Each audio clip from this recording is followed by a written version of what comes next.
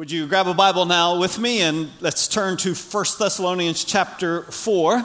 We're in a series called Excel Still More. We're calling it that because of what 1 Thessalonians 4:1 says. Finally then, brethren, we request and exhort you in the Lord Jesus that as you receive from us instruction as to how you ought to walk and please God, just as you actually do walk, that you excel still more. So let's pause here for a moment. That begins chapter 4. All of chapter 4 and chapter 5 are specifically directed toward those of you who are followers of Jesus, that you probably already are in some way pleasing the Lord. You are being instructed. If you're coming to the chapel, you're being instructed in the scriptures.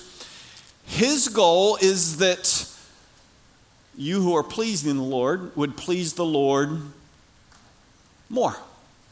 That the word of God that instructs you would be changing you, transforming you in every area of your life. And we're praying that that's going to happen this morning. But it all begins with our approach to this book. So, number one, super glad you're here. There's a lot of other things you could have been doing this morning. Second, I'm glad that God has revealed himself in this book. We have an unbelievable privilege to hear the truth, to be able to know what God says in every aspect of life. We're privileged. Let's not take it for granted. Let's make the most of our minutes together. And so to make the most of our minutes, let's make this declaration. Take your Bible in whatever form it is, and let's declare this together. All right, say it with me. This is God's word, his heart revealed. I humbly declare his ways are higher than my ways, and his thoughts are higher than my thoughts. I will not lean on my own understanding, but incline my heart now to receive his word, so that I may excel still more in filling the earth with his glory by walking in his truth and loving all people as he has loved me. So, Father, thank you for the privilege. Thank you for the opportunity. Would you, by your grace and power, work in us? Would you change us because of these moments together in the scripture?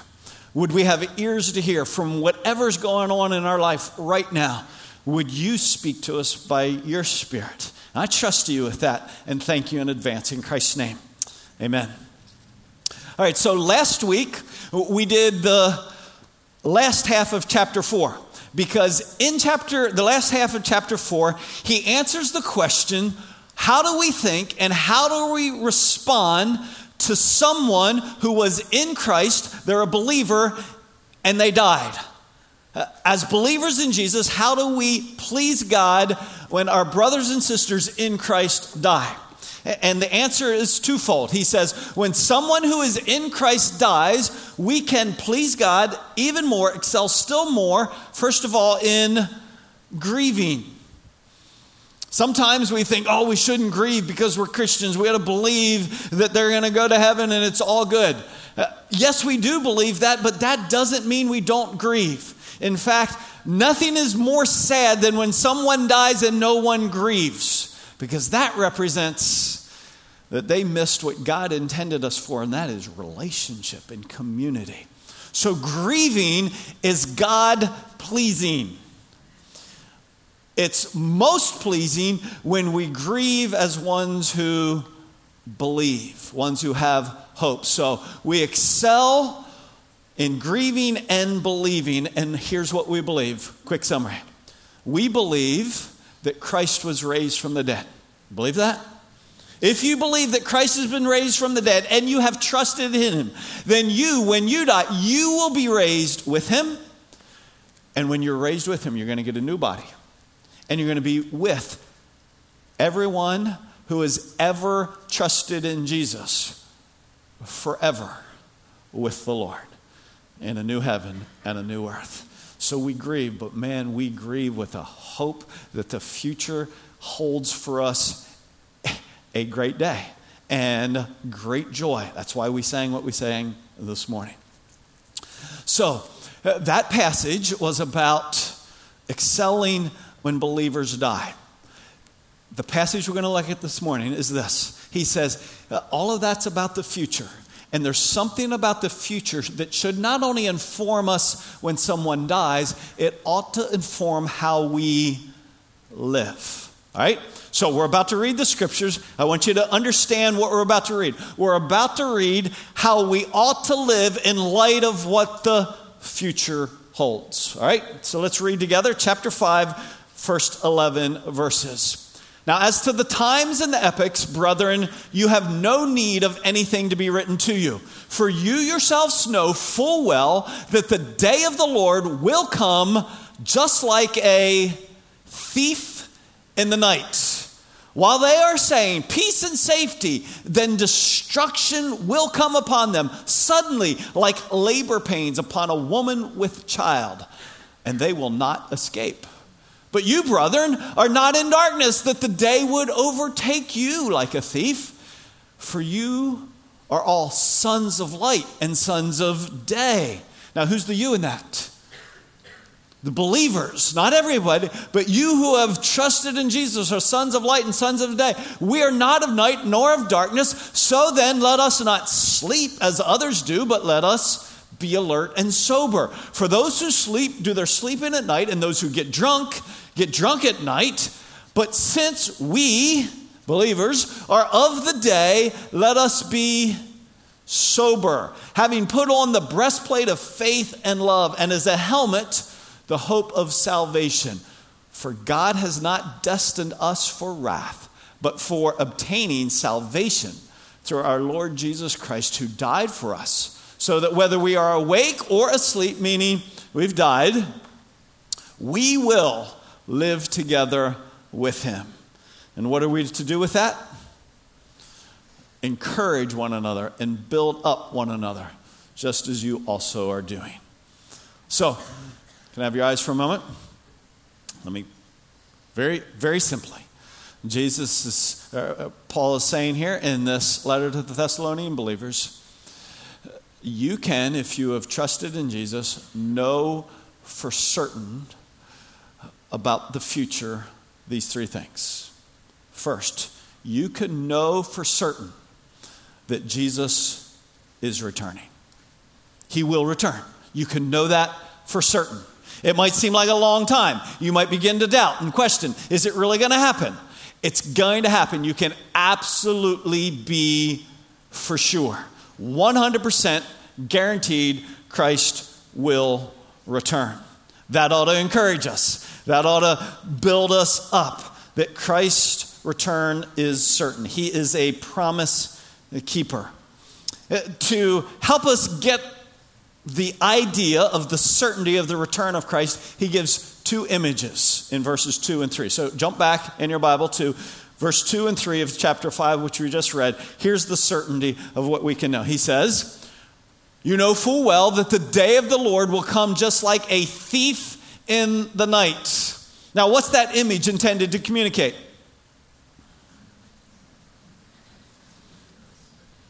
Okay, if this is hard for you, how many of you have experienced a thief in the night? Any of you? Okay, a few of you? Can you testify? They didn't tell you they were coming. All right? If you would have known they were coming, you would have been ready for them. But you didn't know when it was going to happen. He's saying the day of the Lord is going to happen. In other words, you don't know when. Thieves do not text to you their ETA. But there's a second image. While they are saying peace and safety, those who say he's not returning, then destruction will come upon them suddenly like labor pains upon a woman with child. What does every pregnant woman know is going to happen? The labor pains are coming, right? Straight out of Genesis 3, the labor pains are coming. How many, and I don't know this one specifically, but I have a wife who went through this 6 times. If she would have been given the option, hey, you can be pregnant and have a child, but skip the labor pains, sweet, that'd be awesome. But what is true about pregnancy and labor pains?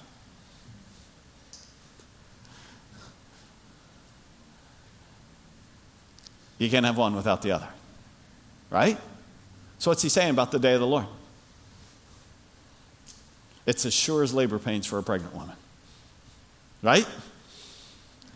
The day of the Lord is as sure as labor pains for a pregnant woman, but like a thief in the night. In other words, what? It's for certain going to happen. You just don't know what night. You don't know exactly when. But sometimes when we don't know when, we lose the reality that it's going to happen.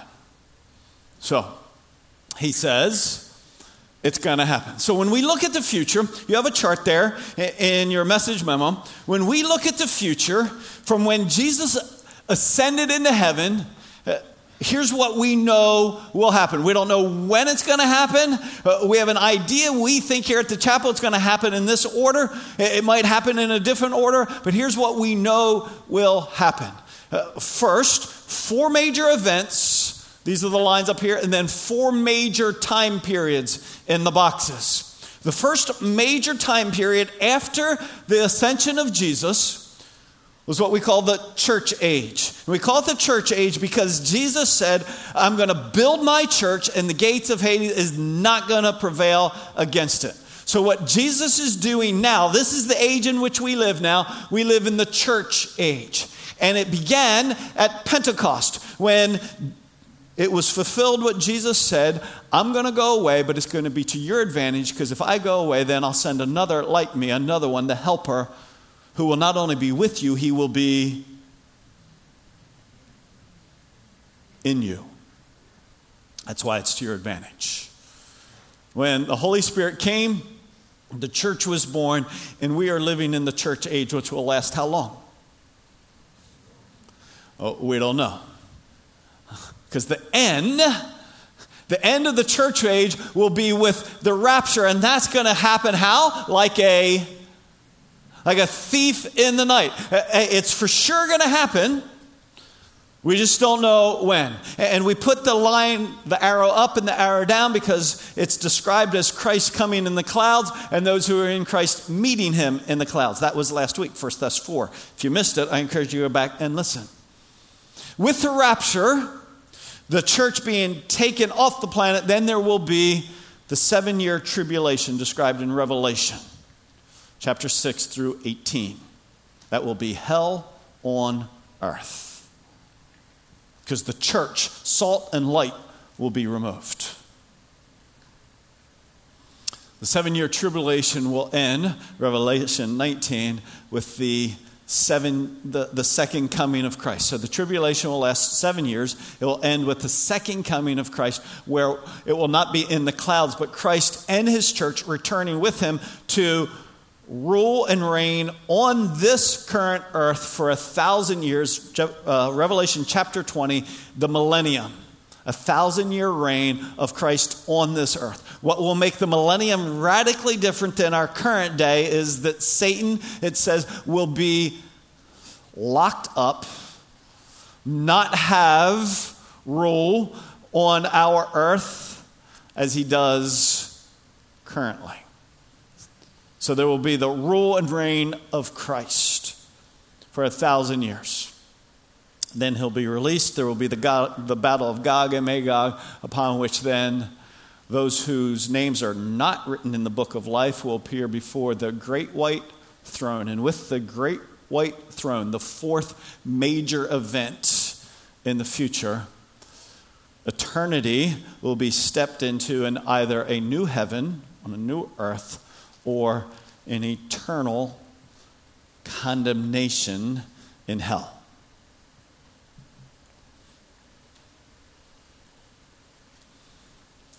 Now, as we look at that timeline, here's what I want to make sure you capture.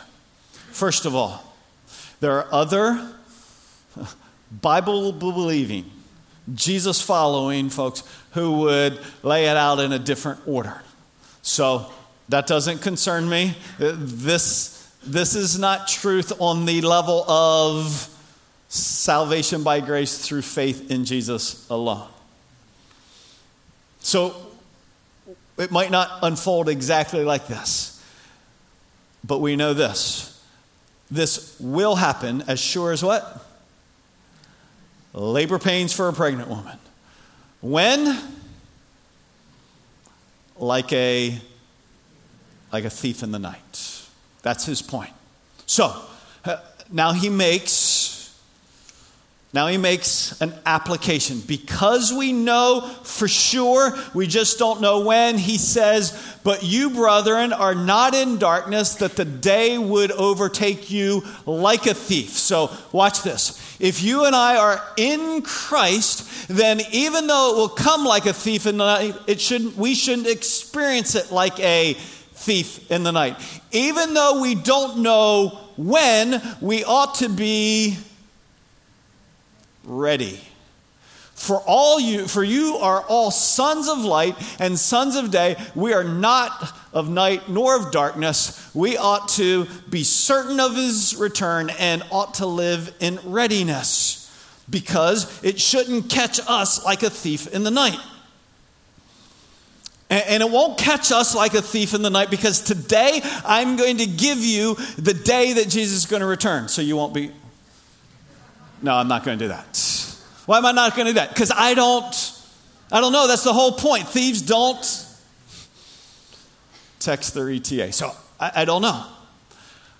Can I know something is going to happen, but not know when it's going to happen, and still be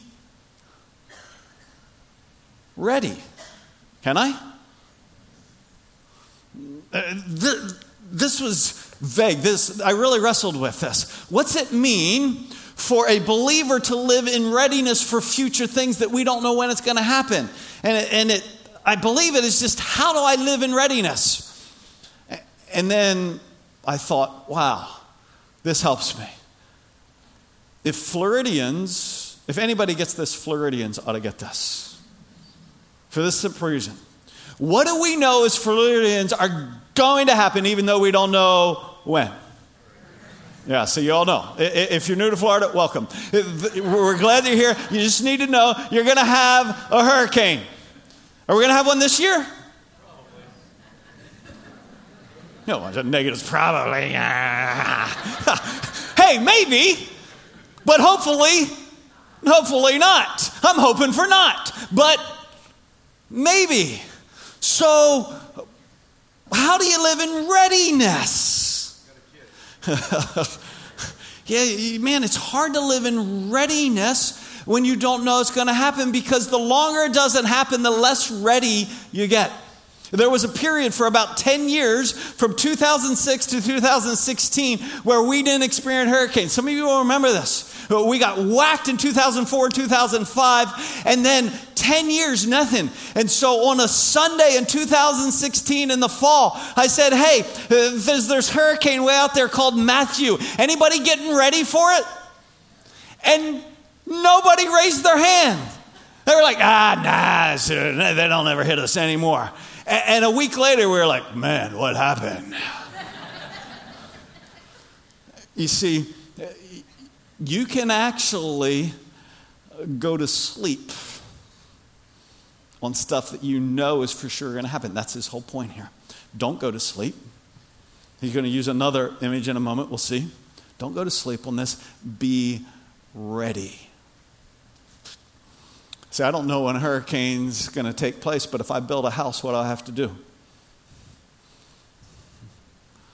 I have to build according to codes that have been established, because hurricanes happen for sure. We just don't know when, right? They have evacuation routes already established, even though we don't even know if a hurricane's going to happen in 2019 or not hit Florida. They have emergency plans in place. They just need to pull the trigger if you will. They need to simply say, execute the plans. See, there's readiness even though there isn't a awareness of when it's going to take place. Now, that helps me because, listen, folks, this is what you and I are called to do as Christ followers. We're called to know something's going to happen for sure. Christ is going to come back. We're going to give an account. How do we live in readiness even though we don't know when? Well, what's the text say? So then let us not sleep. So never go to sleep. It's not literally never go to sleep. It's an idea. Because if you're asleep, you're not ready. If you knew for sure when the thief was coming, you wouldn't go to sleep. You'd be awake and ready. So don't let us sleep as others, but let us be alert and sober. For those who sleep, do their sleeping at night, and those who get drunk at night. Now, be clear. This is not a drinking passage. This is not a passage that's teaching about drunkenness, though the scripture does say, don't get drunk.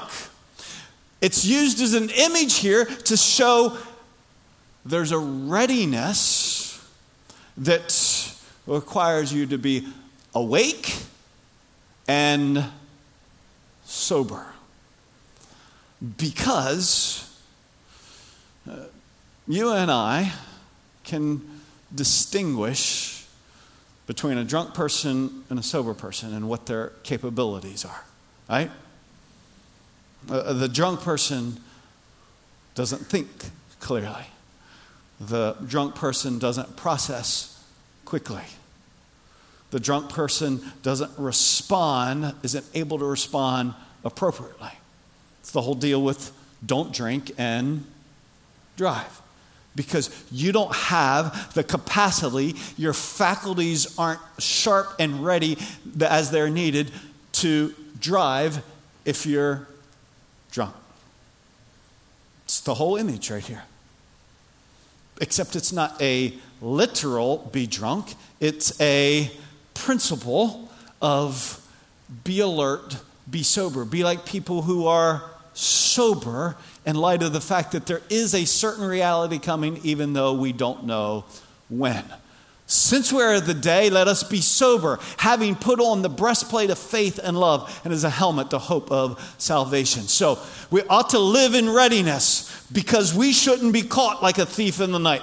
And that readiness is demonstrated in sobriety. Again, not literally, but a figurative speech here of sobriety, of alertness, of attentiveness, of responsiveness.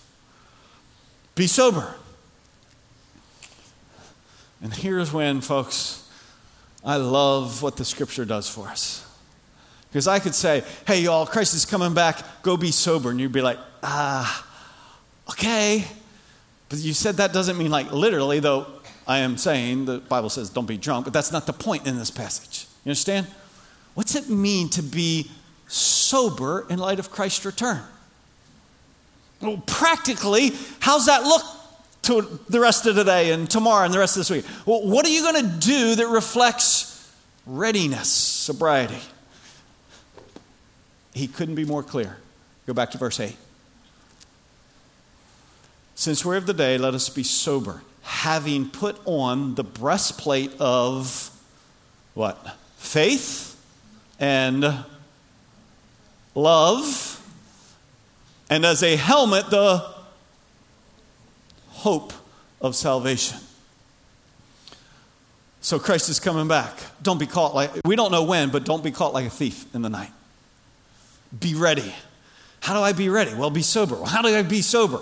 Well, sobriety is demonstrated. First, in faith. Live a life of faith. A sober that Christ is coming back is a life of faith. So, let me clarify. Usually when we think, faith, that means faith in Jesus for my salvation. And we are saved by grace through faith alone, but faith is not connected to our salvation in verse 8. What word is connected to our salvation in verse 8? Go ahead, it's there. Hope.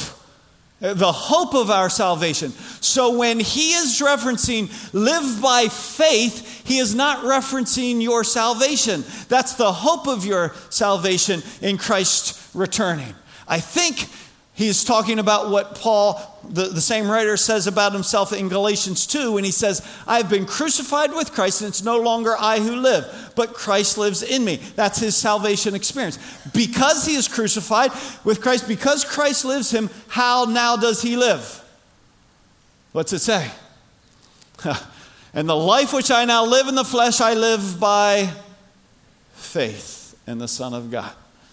So what's that mean? I want to make this as practical as possible. Christ is returning. I'm not going to be caught off guard. I'm going to be ready. How do you be ready? You be sober. Well, how do you be sober? You live by faith. Meaning, when Jesus explained his life in human flesh, he said this: I'm in the Father, and the Father is in me. We're one. But even though we're one, the relationship is this, that I am dependent upon him and submitted to him. Jesus said, I'm in the Father's in me. The things that I say and do, I don't do on my own initiative. In other words, I am submitted to the Father. And the Father, watch, the Father abiding in me, the Father abiding in me does his works. So the way Jesus lived his life in the flesh was in oneness with the Father, submitted to the Father, so that the Father did the Father's works through the Son. Okay? And then Jesus said to his disciples, as the Father sent me, I'm sending you. I'm passing the baton of the work of the Father that he was doing through me because we were one. I'm passing that to you. So that Jesus, right after declaring the explanation for his life, he turned to his disciples and he said, I'm the vine, you're the branches. In other words, there's oneness and dependence. If you will abide in me as I abide in you, you will bear much fruit. You will be doing the work of the Father. For apart from me, you can't do it. So I want to be, as clear as I can, as practical as I can. Is Jesus coming back? Yes, as sure as labor pains for a pregnant woman. When? Thief in the night. But even though I don't know when, I can be ready by being sober, by living my life by faith, by living my life for the work of the Father, so that whatever you do, whatever your occupation, in that occupation, you would be accomplishing in that context, in those relationships, the work of the Father. One with him, submitted to him, him doing his work through you. If you go to school, wherever you go to school, that you would be going to school, completing your classes, but in that context, doing the work of the Father. You tracking with me? Readiness is living by faith. Now, you've probably all seen a relay race. Where are relay races won and lost? In the passing of the baton. And when we recognize that Jesus has handed us the work of the Father, the problem is, and this is why Paul is saying, excel still more. Too many of us have dropped the baton that Jesus has passed to us. Instead of giving ourselves to the work of the Father, we're making a name for ourselves. We're building our own kingdom. We're doing what we want to do, when we want to do it, how we want to do it, what makes sense to us. And as long as we are living for what we want to do, what we want, how we want to do it, that is not by faith. Readiness is, I've been sent to do the work of the Father by Jesus who did the work of the Father. So you want to live in readiness this week? Give yourself whatever you do, whatever your relationship, married, parents, grandparents, single, whatever your relationships, for the work of the Father. That's readiness. But it's not just put it on the breastplate of faith. It's the breastplate of faith and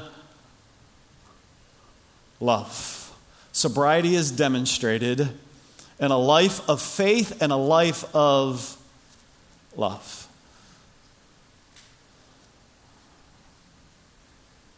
so that whatever you do tomorrow, it would be by faith expressed in love. It always comes down to love. If you were here when we did our series on love, love is the greatest, above all, beyond all, most excellent way to reveal that we are children of God. Why? Because God is love, and God is where? Where? Folks, where? Everywhere. In us. In us. So that as we live, people would be experiencing the work of the Father who is love. To love one another. And to love our enemy. Why love our enemy? Because God loves enemies and God is in us. But it's Romans 5:8. God demonstrated his love for us in that while we were yet enemies, sinners, Christ died for us. He gave us himself. So here's what's weird about us, folks. We love people who love us. And Jesus goes, big whoop, everybody does that. You don't need me to love people who love you. Everybody does that. And then we get some people in our lives that are hard to love, like who are cruel to us, who have lied against us, who have said falsehood against us, and who have wronged us, and wronged us in big ways. And we go, I can't love them. That is the very reason for which Christ lives in you.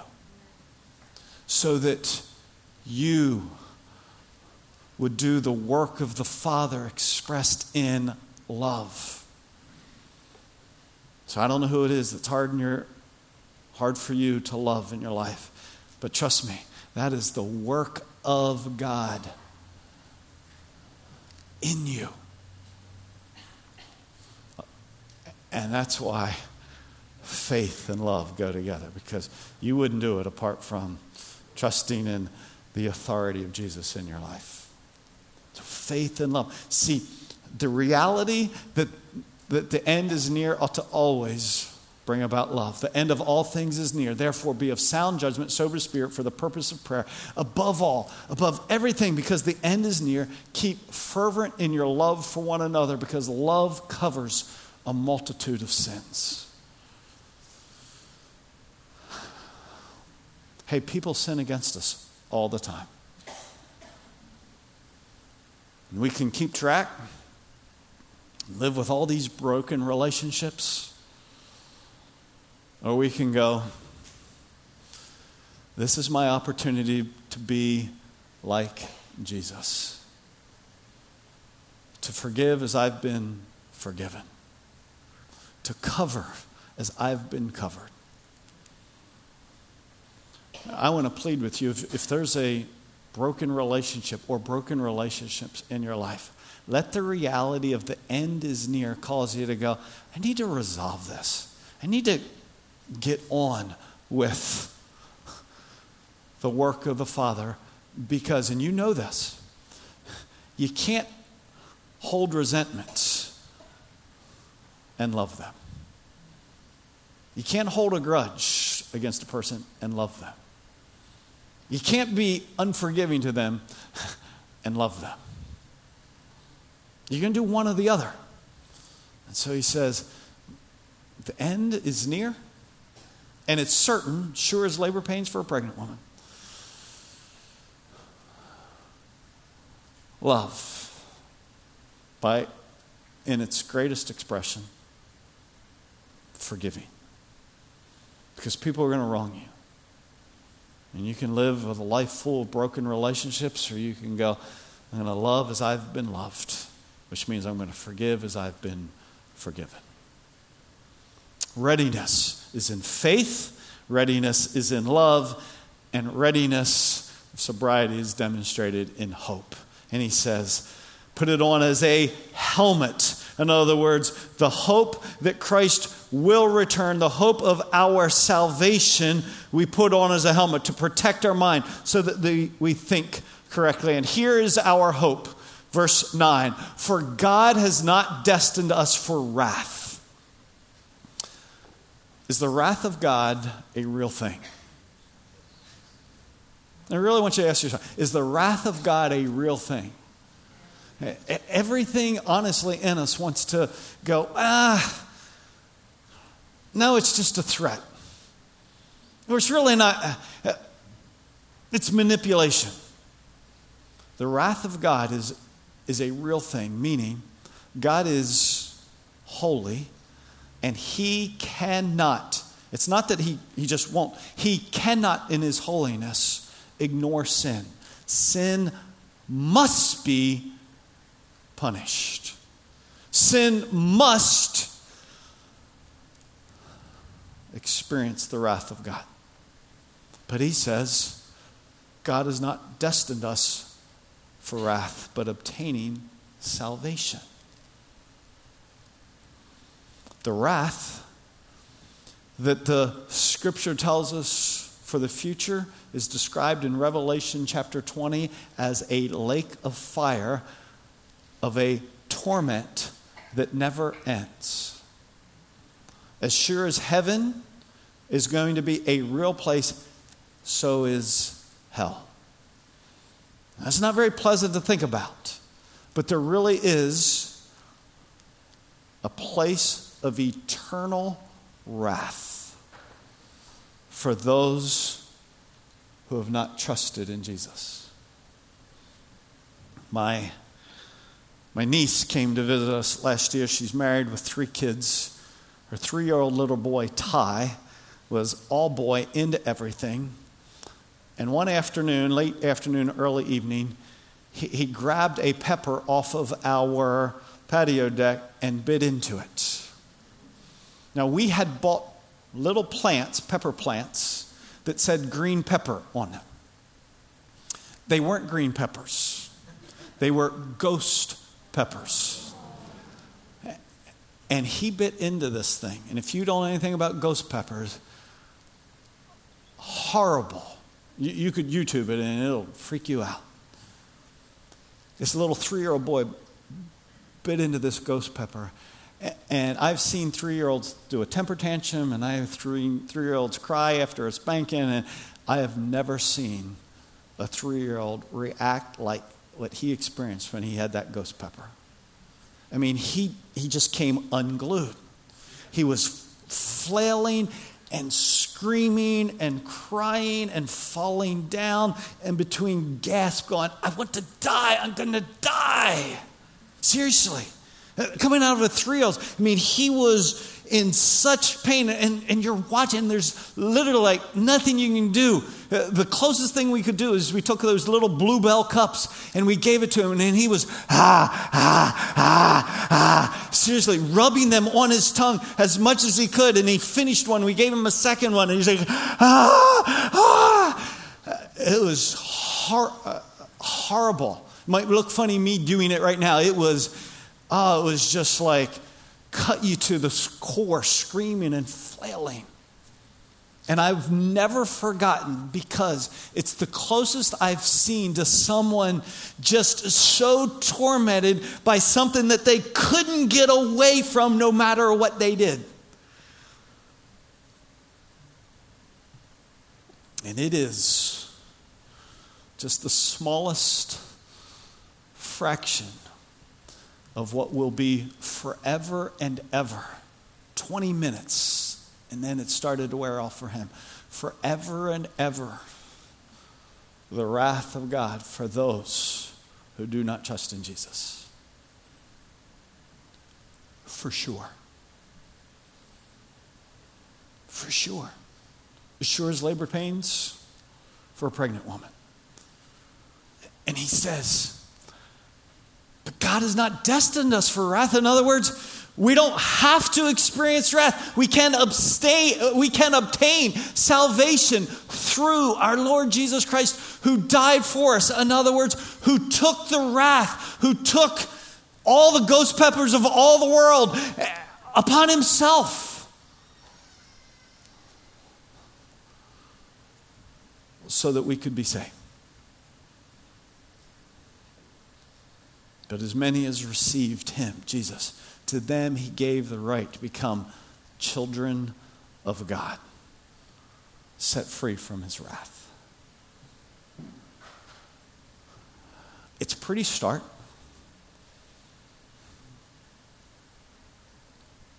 It's not an idle threat. This is not manipulative. This is truth, straight from the scriptures. Friends, I want you to hear it. Jesus has died to pay the penalty for your sin, to take the wrath of God, that if you would believe in him, you would be saved. But equally true, if you reject him, and you trust in yourself, and you trust in your works, and you think, nah, that's just for somebody else, there is an eternal torment that you'll never get away from. The wrath of God, apart from Jesus. So I would plead with you. You can escape that wrath through Jesus. If you've never admitted that you deserve it. And the Bible says if you will confess with your mouth that Jesus is Lord and believe in your heart that God raised him from the dead, you'll be saved. And so if you would, this morning, if you would confess with your mouth, Jesus, I do believe that you have taken my penalty. I believe that I deserve wrath, but you have taken it. And I receive that as the gift of all gifts. You can escape that wrath. No other way but through Jesus. No other way. I want to invite you to trust in Jesus. To lay down your pride. Stop thinking you can save yourself. Stop thinking that other things, that you'll be good enough, that coming to church, you're cleaning up your life, you're not as bad as you used to be, that somehow you rub enough Bluebell on your tongue, it's going to go away. It's not. You cannot resolve your guilt. Only Jesus can take it for you and give you righteousness and life and hope. The men are going to come and pass the elements that remind us that the wrath of God went on Jesus in our place. And as they're passing them, if you have trusted in Jesus, man, this is a great declaration. If you have not, I want to invite you. As these are being passed, I want to invite you to there in the quietness of your seat. Put your faith in Jesus to be your Savior. As the men are passing the elements, Matt is going to lead us in the unfolding of the gospel of our hope in Jesus. If you've trusted in him, I want to invite you to declare that that is your hope in Jesus alone.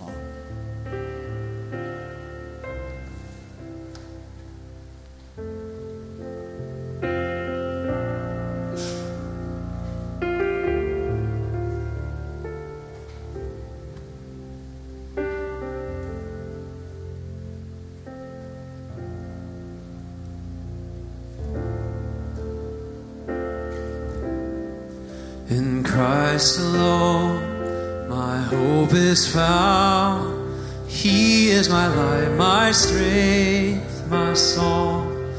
This cornerstone, this solid ground, firm through the fiercest drought and storm. What heights of love, what depths of peace, where fears are still and striving cease. My comforter, my all in all, here in the love of Christ I'll stand.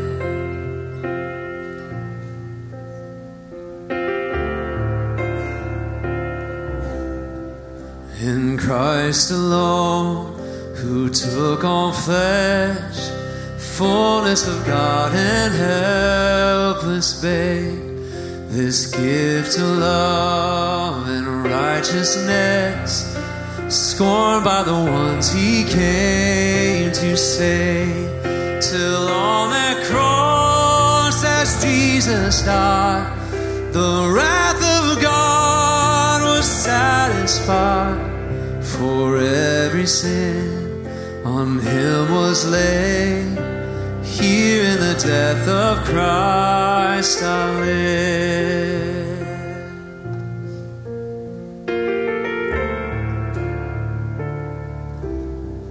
There in the ground his body lay, light of the world by darkness slain. Then bursting forth in glorious day, up from the grave he rose again.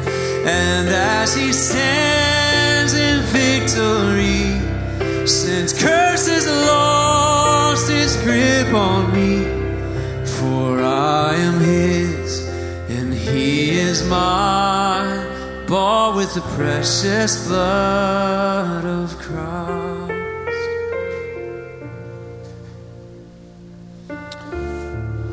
The love of God for us is in Christ. He said, this is the testimony that Jesus is eternal life. If you have the Son, you have life. If you don't have the Son, you don't have life. You can only receive him by faith. So I want to invite you. Maybe this would be a declaration you've made many times, but you want to just declare again you're trusting in him. Nothing wrong with that. Maybe for the first time, that you would declare, God, I admit that I'm a sinner. I admit that I would deserve your wrath, but I believe that, Lord Jesus, you took my penalty. You have done for me what I could not do for myself. And I receive your salvation, your forgiveness, eternal life is a gift. Thank you. In gratitude for his love, let's take the elements together.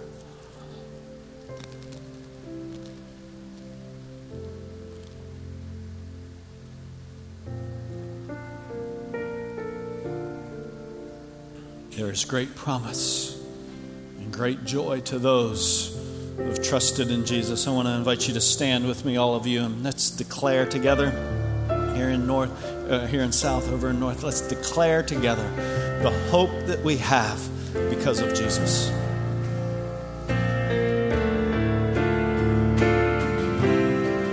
No guilt in life, no fear in death. This is the power of Christ in me. From life's first cry to final breath, Jesus commands my destiny. No power of hell, no scheme of man can ever pluck me from his hand, till he returns or calls me home. Here in the power of Christ I'll stand.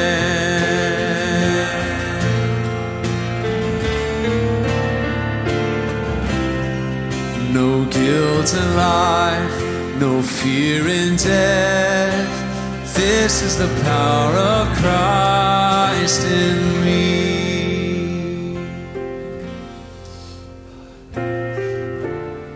If you are a believer in Jesus, not just about Jesus, but if you are a believer in Jesus, I can tell you absolutely for certain he's going to return for you.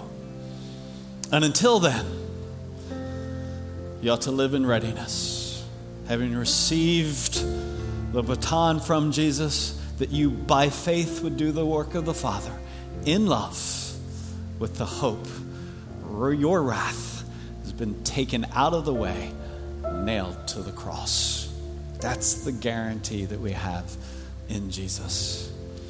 So let us, with great joy in the confidence that God is doing the work. Let me declare this to you, and then invite you to declare this to one another. Now may the God of peace himself sanctify you entirely, and may your spirit and soul and body be preserved complete, without blame, at the coming of our Lord Jesus Christ. To all together. Faithful is he who calls us, and he also will bring it to pass. It's his work. He will do it. God bless.